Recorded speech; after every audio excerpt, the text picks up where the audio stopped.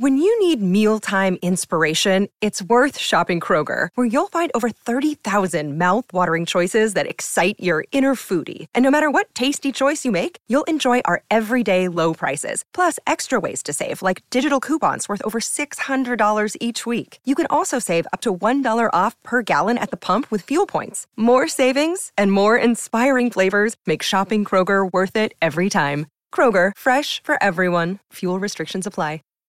When you don't have a clear curriculum for your classroom, it is so overwhelming to try to put that together yourself. Spending hours on Pinterest and Google pulling worksheets and pulling pieces of curriculum together to make something that works for your classroom. That's why we created the Autism Helper curriculum and now offer Curriculum Access. Curriculum Access gets you access to all levels and all subjects of the highly differentiated, evidence-based Autism Helper curriculum. You can have students working on letter identification and working on parts of speech at the same time in our easy-to-use curriculum. We currently have hundreds of teachers using Curriculum Access from all over the world with consistently rave reviews. I want you to join that group of teachers. Now is the time to ask your administrators for Curriculum Access. We have an email template ready to go, so you can ask them to set up a demo. Your administrators can jump on a live call with our team members to see everything that's included in the Autism Helper Curriculum Access. Next year, let's reduce the overwhelm. Let's start the year out with a path and a plan and resources to meet all the diverse needs of your students. Let's make next year the year of Curriculum Access. Head over to the show notes to learn more. Hi, I'm Sasha Long, special ed teacher and board-certified behavior analyst. Welcome to the Autism Helper podcast. I'm here to explore different strategies to improve the lives of individuals with autism.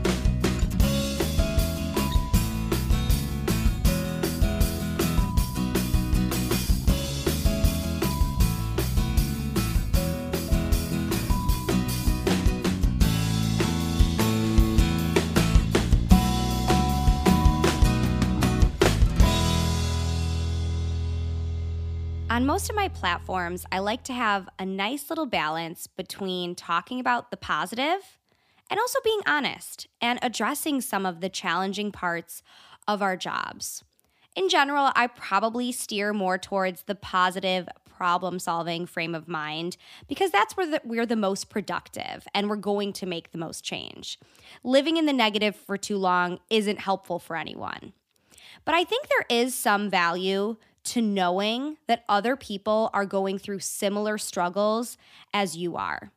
When you are in a rough phase of your teaching career or of your parenting, not that you want other people to be going through a rough phase as well, but it is helpful to know that you're not the only person going through something like this, that there are other people that are struggling with similar challenges. Because if you stay in that point of, why is this happening to me? Nobody else has to deal with this. I'm all alone in this. That's a hard place to live in. And that's a hard mindset to shift. So I do like talking about the challenging aspects of our jobs because I don't want anyone to feel like they're totally alone or that no other teachers struggle or they're the only one going through this, because we all do. So today's episode is going to be a little bit personal. Today, I'm going to share some of my hardest moments from my teaching career, and I put the word overcame in quotes in my head because some of them I didn't really overcome. Some I just powered through. Some just changed on their own. Some just got better with time. Some I made active choices that led to positive change, but basically how I got through on the other side. Because that cheesy saying of this too shall pass is true. This too shall pass. If you are in a time of a lot of stress at work or a lot of challenges, know that there is a light at the end of the tunnel and it's not going to be this way forever. So today I'm going to share 5 different little stories or phases of my teaching career that were the hardest for me. And I want to preface this all by saying that I am very, very aware of students' confidentiality. I am very aware of being respectful about any child or individual that I used to work with or currently work with. So because of that, I'm going to not give too many specifics about any situation. I'll give just enough information so you get the idea. But I, of course, want to maintain every individual's, confidentiality and their respect. And like I've said many times on this podcast, every child that we work with is someone's baby. That's someone's whole world. And that is something that has been in my head, honestly, since day one. And even when I had a challenging day or a challenging season with a student, it was always in my head, no matter how frustrated I felt, that was someone's baby. And these challenging behaviors that this child was showing me was communicating a skill deficit. And I'm their teacher. I need to teach them the missing skills. So I was always very aware of that and will be very cognizant of that when I'm telling these stories. Because some of these stories are about challenging times with students. Some are with challenging times with, staff or the school. But I want to kind of preface this all with every single individual that I reference in some way is an individual that I truly love and, cared very much about. That's why it was hard. That's why it was so challenging. If you're in one of these situations now and feeling super overwhelmed, it's because you care a ton about that kid and you want to do what's best. And it's hard when you care so much about someone, but you don't know what the best thing to do is. So it's because of, this is totally non-behavioral here, but it's because of your love for your students that things become really challenging because you do truly want to make a difference and do what's best for them. So let me share my first story right here. When you need mealtime inspiration, it's worth shopping Kroger, where you'll find over 30,000 mouth-watering choices that excite your inner foodie. And no matter what tasty choice you make, you'll enjoy our everyday low prices, plus extra ways to save, like digital coupons worth over $600 each week. You can also save up to $1 off per gallon at the pump with fuel points. More savings and more inspiring flavors make shopping Kroger worth it every time. Kroger, fresh for everyone. Fuel restrictions apply. Save big on your Memorial Day barbecue, all in the Kroger app. Get 3-pound rolls of juicy 80% lean ground beef for $3.49 a pound with a digital coupon. Then get select varieties of flavorful Powerade, Body Armor Super Drink, or Arizona tea for 77 cents each, all with your card. Shop these deals at your local Kroger today, or tap the screen now to download the Kroger app to save big today. Kroger, fresh for everyone. Prices and product availability subject to change. Restrictions apply. See site for details. So the first story I'm going to share takes me all the way back to my first year of teaching. And I've shared this part of my first year of teaching before on the podcast. I mean, when I say I had no idea what I'm doing, like you guys, I literally had no idea what I was doing. I walked in the first PD day, and I laugh all the time about this. I walked in the first PD day, the first day of work, with a bag with 2 rolls of paper towel and a roll of Clorox wipes. Like, that's all I brought. I didn't know. I was like, I don't know. I might have to clean something. Like, I guess I'll bring some paper towel. So I obviously got thrown into it really quickly. Later in the year, I had a really challenging behavior situation with a student. And it was a student that, like I said, I loved all of my students, but oh my gosh, I loved this kid. He had tons of great skills, but we had a really hard period of really challenging and potentially dangerous behavior. And the reason I want to bring up this story is because when this happens, year one, it is so much harder than any other year because you don't even have like your sea legs yet. You don't even have it together at all. And the hard part about the situation was that it was very public in the school because things happened not typically always in my classroom. So other people, other teachers, administrators, they didn't know me yet. And I felt like this was their first impression of me, was dealing with this challenging situation that I had no idea how to handle. So that I carried a lot of weight.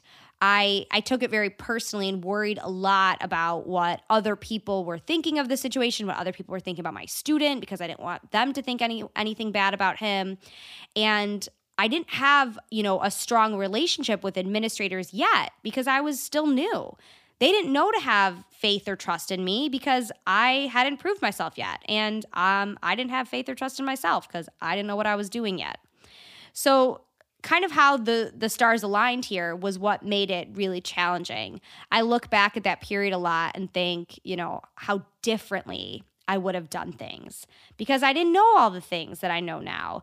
I hadn't started learning about applied behavior analysis. I really hadn't, had a lot of opportunities to practice those skills. So looking back, oh my gosh, I want to cover my face and be like, why did I do the things that I did? And also to me, that's part of why this situation was hard, because I have regret. I lived with that regret for a while. I should have done that, or I should have made this, or this would have made it better. And in the wise words of Elsa, you have to let that go. You're going to make mistakes, and you're going to learn and progress and have more skills later in your career. Even as a veteran teacher, we make mistakes, and it's easy to carry that with us for a while. So I don't think there's really anything that I overcame, but it was a really important learning situation that, there's still a lot I have to figure out in this field. And it made me really aware of the importance of building relationships with my colleagues and with my administrators, because that was something that wasn't really on my radar because, I was a first-year teacher. I was so dang busy. I didn't have time for relationships. That's ridiculous. But that situation really brought to light that if I have kind of these people in my corner and these people understanding me and understanding what I'm doing and what I'm working on and how I'm trying to fix this, that I wouldn't be so worried about, one, what everyone else was thinking, and two, I would know that they were there to support me. So I think kind of the learning message I got from that was, to develop those relationships, and that when you have regret later looking back at a situation, to give yourself some grace and be able to move on from the mistakes that you made. Okay, so let's switch gears.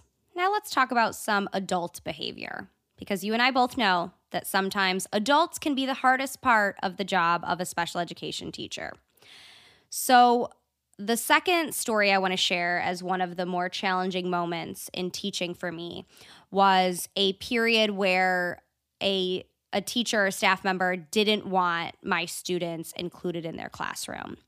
And I'm not going to get into specifics of what happened, but I'll paint the picture of what I did. So my first reaction to this was not very classy, guys. I was real mad. When I think about periods in my life that I got ragey mad, this situation always pops in my head, because I was raging mad.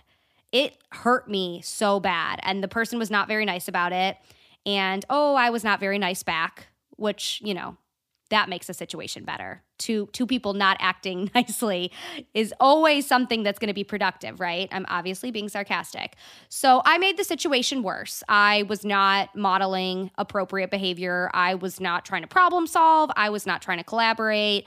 I felt like she started it on a nasty foot, so I was going to continue it that way, which is not the best way to do that. It is human, but it's not the best way to kind of move forward in this situation.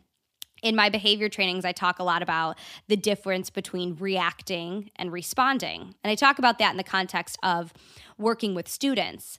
But it's the same thing when we're working with adults. We have a reaction, the thing that feels good to say in the moment, your gut response. And that gut response is not always pretty. And if you can take a moment and think about what you're saying and think about the consequences of your actions, because there are, and ensure that you are responding, meaning you are behaving in a way that has purpose and that you've thought through and is not just beneficial to making you feel better in the moment. Because that's what a reaction does. A reaction makes us feel better in the moment, but it's not helpful in the long run. So that was something that I really had to overcome, because I really learned in this situation that a reaction when collaborating and trying to work in teams is not productive. So once I had gotten that out of my system, I had to swallow my pride. I had to go apologize to a person that I felt like had really wronged me, which is, oh my gosh, so painful. But I did it because my end goal was a positive experience for my students. And I knew that if this person and I stayed in this contentious relationship, there was no way my kids were going to have a positive, experience and a positive, inclusive experience. And that was my motivation. And I kept reminding myself, this is not about you. This is about your kids. This is about your kids. And I literally had to say that many times. And I had to meet that adult where they were at. And we forget about that sometimes. You know, we meet our learners where they're at, but we don't always meet the adults in our lives that we have to work with where they're at. We assume sometimes too much.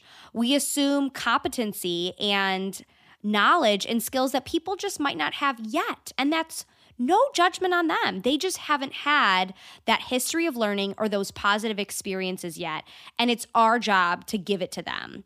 And our gut reaction and our being nasty is absolutely not going to accomplish that.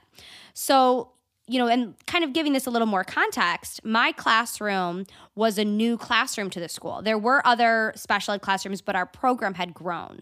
So in my mind, everyone should have been on board with what appropriate inclusion looked like, but it was surprising to me that not everyone was. And it's because they just hadn't had the opportunity yet. You see how many times I'm using the word yet? It's all about that growth mindset. And if you can approach working collaboratively with other adults with a growth mindset of they're not on board with this yet, they don't have a positive experience with that yet, it gives us some action to take. It gives us something to do instead of just being mad. Being mad's not going to accomplish anything. But if you think, oh wow, they haven't really seen the magic and the power of great inclusion yet, so it's my job to help them see that. Suddenly, you have steps you can take.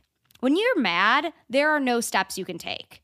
But when you look at things from a growth mindset, there are steps. So we rewound big time and started over and started small. And the inclusion process did take a long time, but we did get there. I wanted it to happen day one, but that adult wasn't ready.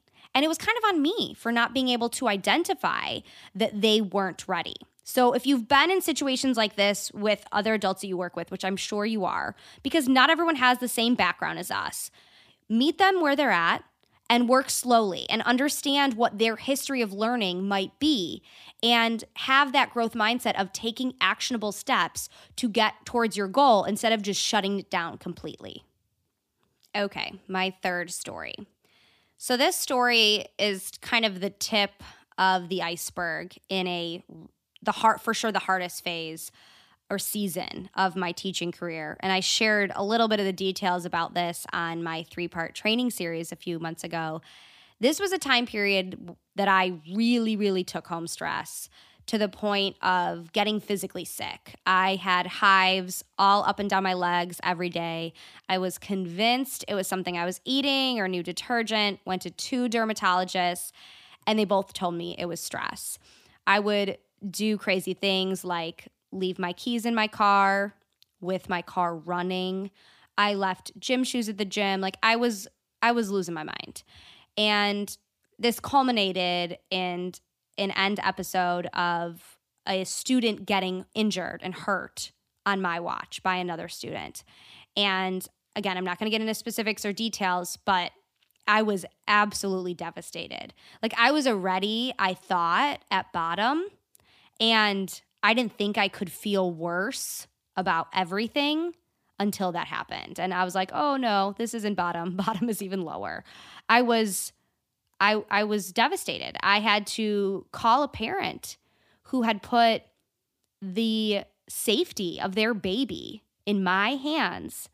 And I felt like I let them down. And I still to this day, like I'm getting emotional even thinking about it because I was so mad at myself and I was so upset that I had let this happen. And I mean, I was a mess, like big time. I ugly cried in my principal's office for like 30 minutes. Like it was not a good look. And he was very sweet and nice to me, but like he was probably like, okay, get yourself together and please leave my office.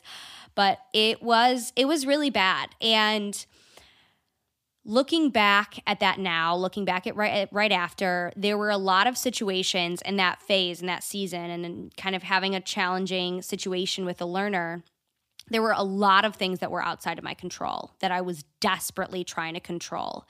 And there were things that I couldn't change. And trying to change things that you have no control of is going to you're going to drive yourself crazy. So you have to really evaluate, especially on days of a major behavioral incident, what things were in my control and what things were outside of my control. Of course, the things that were within your control, you are going to work on making sure that whatever situation happened does not happen again. What changes could you make in the future to prevent this? Of course, that is your first step. The next step is then identifying that there are some factors that are just outside of your control. If you are short-staffed, if students have medication changes, if there is a fire drill that's pulled while you're in the bathroom with another kid. I mean, there are just those perfect storms where you couldn't have even imagined that could have happened because there were factors outside of your control. And you have to tell yourself that I cannot control all of these things. And this period of time that I'm talking about was not when I was a new teacher. Like I, prior to this, felt really confident about my skills. I was becoming a BCBA. I had, had a lot of successes with other kids and other learners and felt good. And once this situation happened, it really, threw my confidence for a loop. Because I felt like that situation and that child getting hurt then defined me as a teacher. And it took a while to turn that around and to really want to still, make progress with all of those kids, including all the kids involved, and still be there for them because they still needed me. And there was still a lot to be done. So if you've had those kind of low moments, know that it doesn't define you. And if you've had those situations where there are things outside of your control, identify that and keep telling yourself that, because we want to try to, change all these things so we can, of course, make positive behavior change. But there are things that we just can't change. This situation also really taught me to, with more extreme behavior situations, to include administrators as much as possible. And this sounds harsher than I mean it, but I wanted these situations to be their problem too. And not that it was my problem. I was happy, of course, to have it be my problem. And I say that because that is the job of a special ed teacher, is to help our kids learn new, positive, pro-social ways that replace aggression and extreme behaviors and negative behaviors. But I wanted to make sure that it was always on my administrator's radar too, because it's easy for them to kind of get caught up in all of their other responsibilities and not really know maybe how often things are happening or to what magnitude things are happening. So in this situation, I really did, I think, do a good job, and that helped the situation kind of solve itself later, that on really keeping them involved and keeping them up to date and looping them in and calling them in, and kind of, even though I felt like I was bugging them and annoying them, which maybe I was, but making sure they were aware of everything that was happening, and of course a respectful and positive way. Not like I'm trying to bug you, but I just want you to be aware of everything that's happening. I think that's a good step to take if you're in some situation of more extreme behavior. So let's get back to talking about adults. So as I've mentioned already, we all know that student confidentiality and student privacy is of utmost importance. And in schools, however, it sometimes can get a little tricky to know who exactly is on that student's team and who should be privy to important information about a student. And there can be some gray area on what type of information we share with which people, because a lot of our students interact with a lot of people. And so we don't want to necessarily assume that all of those people should know all of the things about each of our students. And it can be tricky to know where to draw that line and what type of information to draw that line with. A lesson that I really learned was to keep that inner circle, that inner team, where you only bring the most essential information, pretty small. Because there can be times where, as trust builds with colleagues or staff members, you might feel like, oh, they're very trustworthy, they've done a great job with the student, I should tell them more. And you want to really evaluate that. Like, why do they need to know this information? And if they don't need to know this information, then I should not be telling them that. And if there are ever kind of outer edge team members that you're not sure if they should know certain information that is private for that student or that student's family, ask someone. Ask, your case manager or, your special ed director, just to kind of keep some checks and balances for yourself. Because as you develop relationships with people, you might mistakenly assume that they're more in that inner circle than they need to be. A situation that this was very highlighted for me was when I had an experience with a staff member who I thought should have been more on that inner circle of the team, and knew some information about a student and did some what I thought took some unnecessary steps that were unprofessional, that had some negative ramifications for my classroom and that, a learner and their family. And that really showed me, and this was a person that I had previously trusted, and this kind of disconnect here and distrust and taking these steps that I thought were unprofessional really showed me that you want to keep that inner team really small. So if you are struggling with that gray area of who do you tell what to, reevaluate that and even make a list. Because sometimes when you write things down, you're like, oh my God, I can't be telling 12 people this. So keep a close connection with those people and make sure that you're not including anyone that maybe doesn't need to be. And that might sound harsh, but you don't want anything to be taken the wrong way or taken out of context. And confidential information or potentially sensitive information easily can. My last story here is around the lesson and the message that it's okay to ask for help. And I do actually like asking for help, but I realized that it was a lot harder for me than I thought when I was pregnant. When I was pregnant, I had several students that I worked with and clients that I worked with that were aggressive. And I am normally someone that likes to rise to a challenge. I've got this. I got a plan. It's okay. Like, I'm tough. I've been in this field a long time. I know what to do. I've gone through experiences like this where I, was able to make a plan and be successful. But man, when you're pregnant, it's a whole different ballgame because you're not just worried about yourself. You're worried about the life inside of you. And that was very apparent to me very quickly. And I had to way more frequently than I was used to ask for help.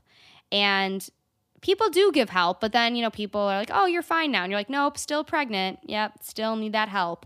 So I had to ask for help repeatedly, which when you have to do something that's hard for you, like repeatedly, it's annoying. But I had to. And you know what? It was okay.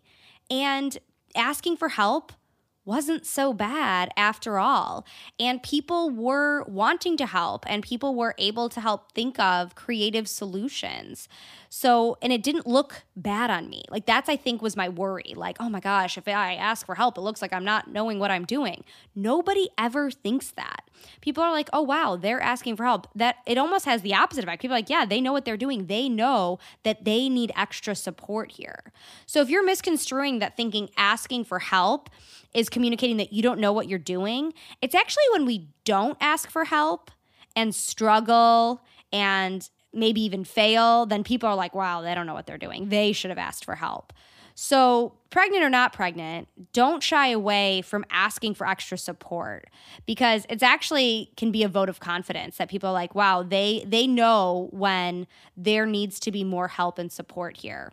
So that was a big eye-opening experience for me a lot later in my career too, when I thought I really kind of knew what I was doing, that I still needed extra support in different situations and knowing that that is okay to do. I hope you enjoyed my little story session here. As I said in the start, I think being honest and sharing some of the struggles in a productive way is important. And I hope if you're in one of these situations, you feel like you are not alone, that other people go through these challenging things, and that it will get better. I also hope that I handled telling some of these stories in a vague way with a lot of respect to the students and keeping in mind the sensitivity of student information. For parents listening, I hope that you thought I handled that well too, because I made sure to really think about what I was saying and how I was saying it before I told, the very, very simple version of each story.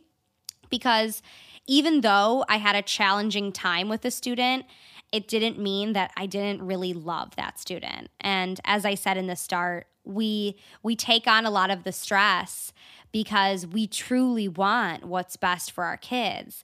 And when we're in a challenging situation with them and we don't know what to do and we really care for them, it can get really hard. So for any parents listening, I hope that I kind of maintained sensitivity when talking about a difficult topic. And for teachers listening, knowing that you aren't on an island, that there's other people that are going through the same thing you are. And I think it's good to talk about some of these things, but it's good to talk about them with that problem-solving lens of how can we move forward? How can we progress? How can we help this student learn more skills? How can we help this team member learn more skills? Because as I mentioned, it's with the adults as well. And we need that growth mindset with the adults that we're working with. So if you feel like you're in one of these seasons or phases where things are hard, put those problem-solving glasses on. And it's hard because the problem-solving glasses are harder than the being mad, angry, why is this happening to me glasses. Those are easy to put on because you're like, this isn't my fault. There's nothing I can do. But if you put problem-solving glasses on, you're forced to identify action steps. So start to identify those action steps, even if they're baby action steps. Even if your first action step is, I'm going to stop complaining about this. That could be the first action step you take. Those little steps will move you forward towards solving this situation or figuring out an effective solution.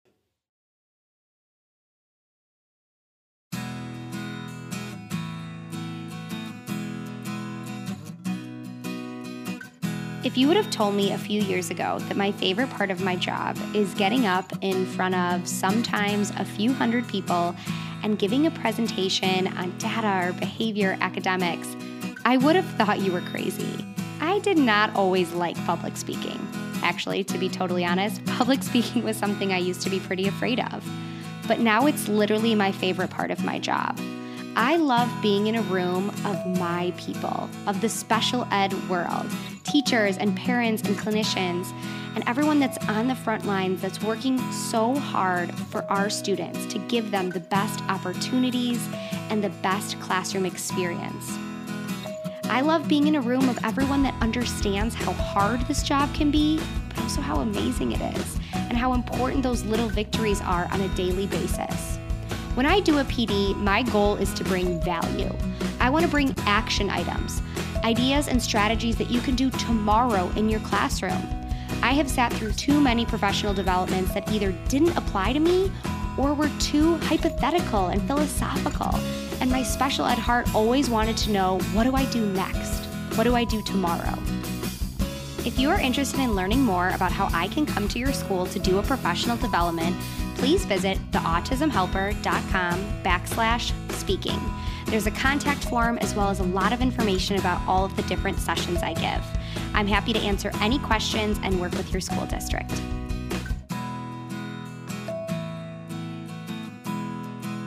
Thanks for listening to the Autism Helper podcast. If you liked what you heard and want to hear more, hit subscribe. It would mean a lot to me if you left some feedback. Whether I'm working one-on-one with a student, doing a podcast like this one, or presenting for a PD, my goal is always to provide as much value as I can. So your feedback really helps me make sure I'm doing just that. If you have other topics you'd like me to cover, leave in the feedback or message me on social media. You can follow me at The Autism Helper on Facebook, Instagram, YouTube, and Pinterest, or visit my website, theautismhelper.com. Thanks again for listening.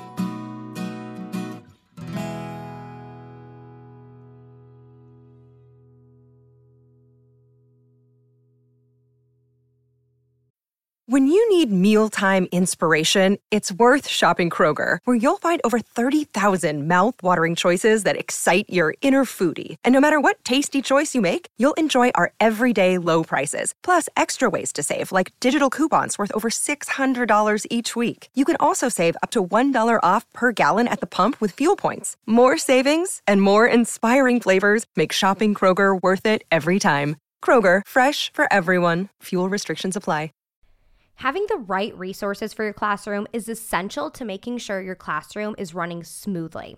At the Autism Helper Shop, we have all of the resources you need to make sure you have the behavior, communication, and curriculum supports for your students. Within our shop, we have adapted books, task cards, resources aligned to the VB map and the ABLES, behavior plan flowcharts, data sheets, curriculum. Everything you need, whether you are an early childhood teacher or a high school teacher, we have all of the resources that will meet those students' needs. So head over to shop.theautismhelper.com to check out all of our resources.